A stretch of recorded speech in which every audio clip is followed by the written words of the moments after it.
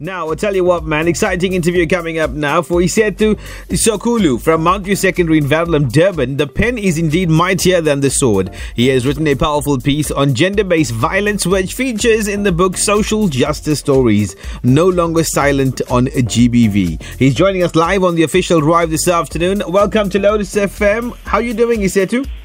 Hi, Paul. I'm doing good, and you?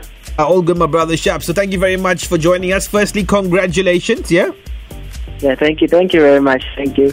Now, you wrote this essay for a competition held by the South African Schools Debating Board and the Center for Sexuality, AIDS and Gender. Tell us about the competition. The competition was open for high school learners from grade 8 to 11.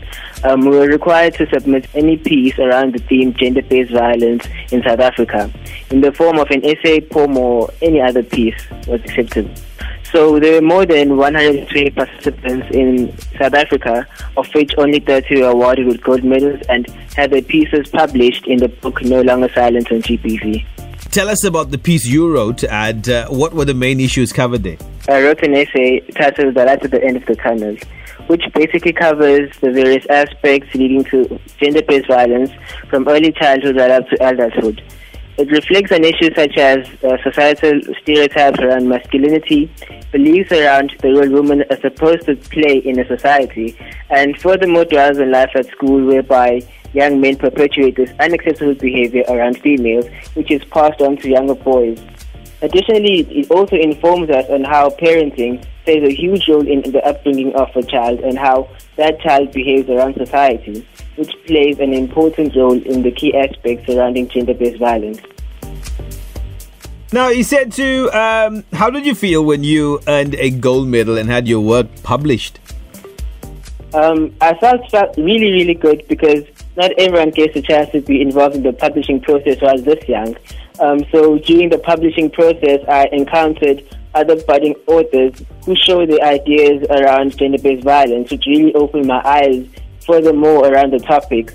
It was such a great experience working with the with the SASDP and CSA and G, because it really gave me a chance to reflect on the issues around gender-based violence, which is a huge problem in our country and throughout the world. Now, for you, why are you so passionate about writing? Sometimes you get ideas that you cannot always share or speak to someone about them.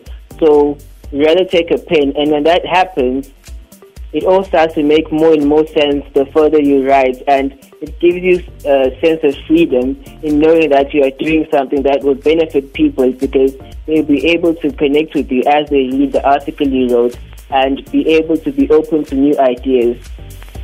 Now, Esethu, your family and school as well must be pretty excited, isn't it? They are very excited, and it really shows how their support for me has helped me in becoming the published author that I am today, because without their support, I don't think I would be here doing this interview with you today, Paul. 100%, my brother. Now, you are currently in matric. How challenging has it been, though, with COVID-19 around as well? Because everything's not normal anymore. Yeah, it has really been challenging because we have reduced time since we were under lockdown, and it really impacted on our revision process, whereby we had to cover the entire syllabus in a short space of time. So it has been pretty much challenging, but I definitely believe that we can make it throughout these situations. Now, what are your plans after matric? After matric, I plan on studying medicine, preferably a general practitioner, because I feel like there are many other issues in South Africa whereby we find that in rural areas there aren't many clinics, and medical care is very, very rare to find. So I'd like to work in areas like these, whereby I help poor South Africans in getting the healthcare that they need, especially in such crisis whereby we're facing the COVID-19 pandemic. I love that mindset. Brilliant. Now, Esethu, what would your advice be to learners across the country tuning in right now? The most important thing is that we don't have to make excuses for things you didn't get in life. So with the current pandemic, I think everyone should just work as hard as they're supposed to work in order to benefit from it, because if you keep making excuses for yourself, it won't make you a better person, or you won't achieve the things that you wanted to achieve. So all in all, I want to say to people in South Africa, keep dreaming because better days are surely yet to come. And if you believe in yourself, your attitude will determine your outcome in life. Absolutely, loving it. You can be a motivational speaker as well on the side there if you're not going to be a GP, or maybe you can do both. Esethu Sokhulu from Mountview Secondary in Verulam. Thank you very much for joining us and all the best, my brother. Thank you very much.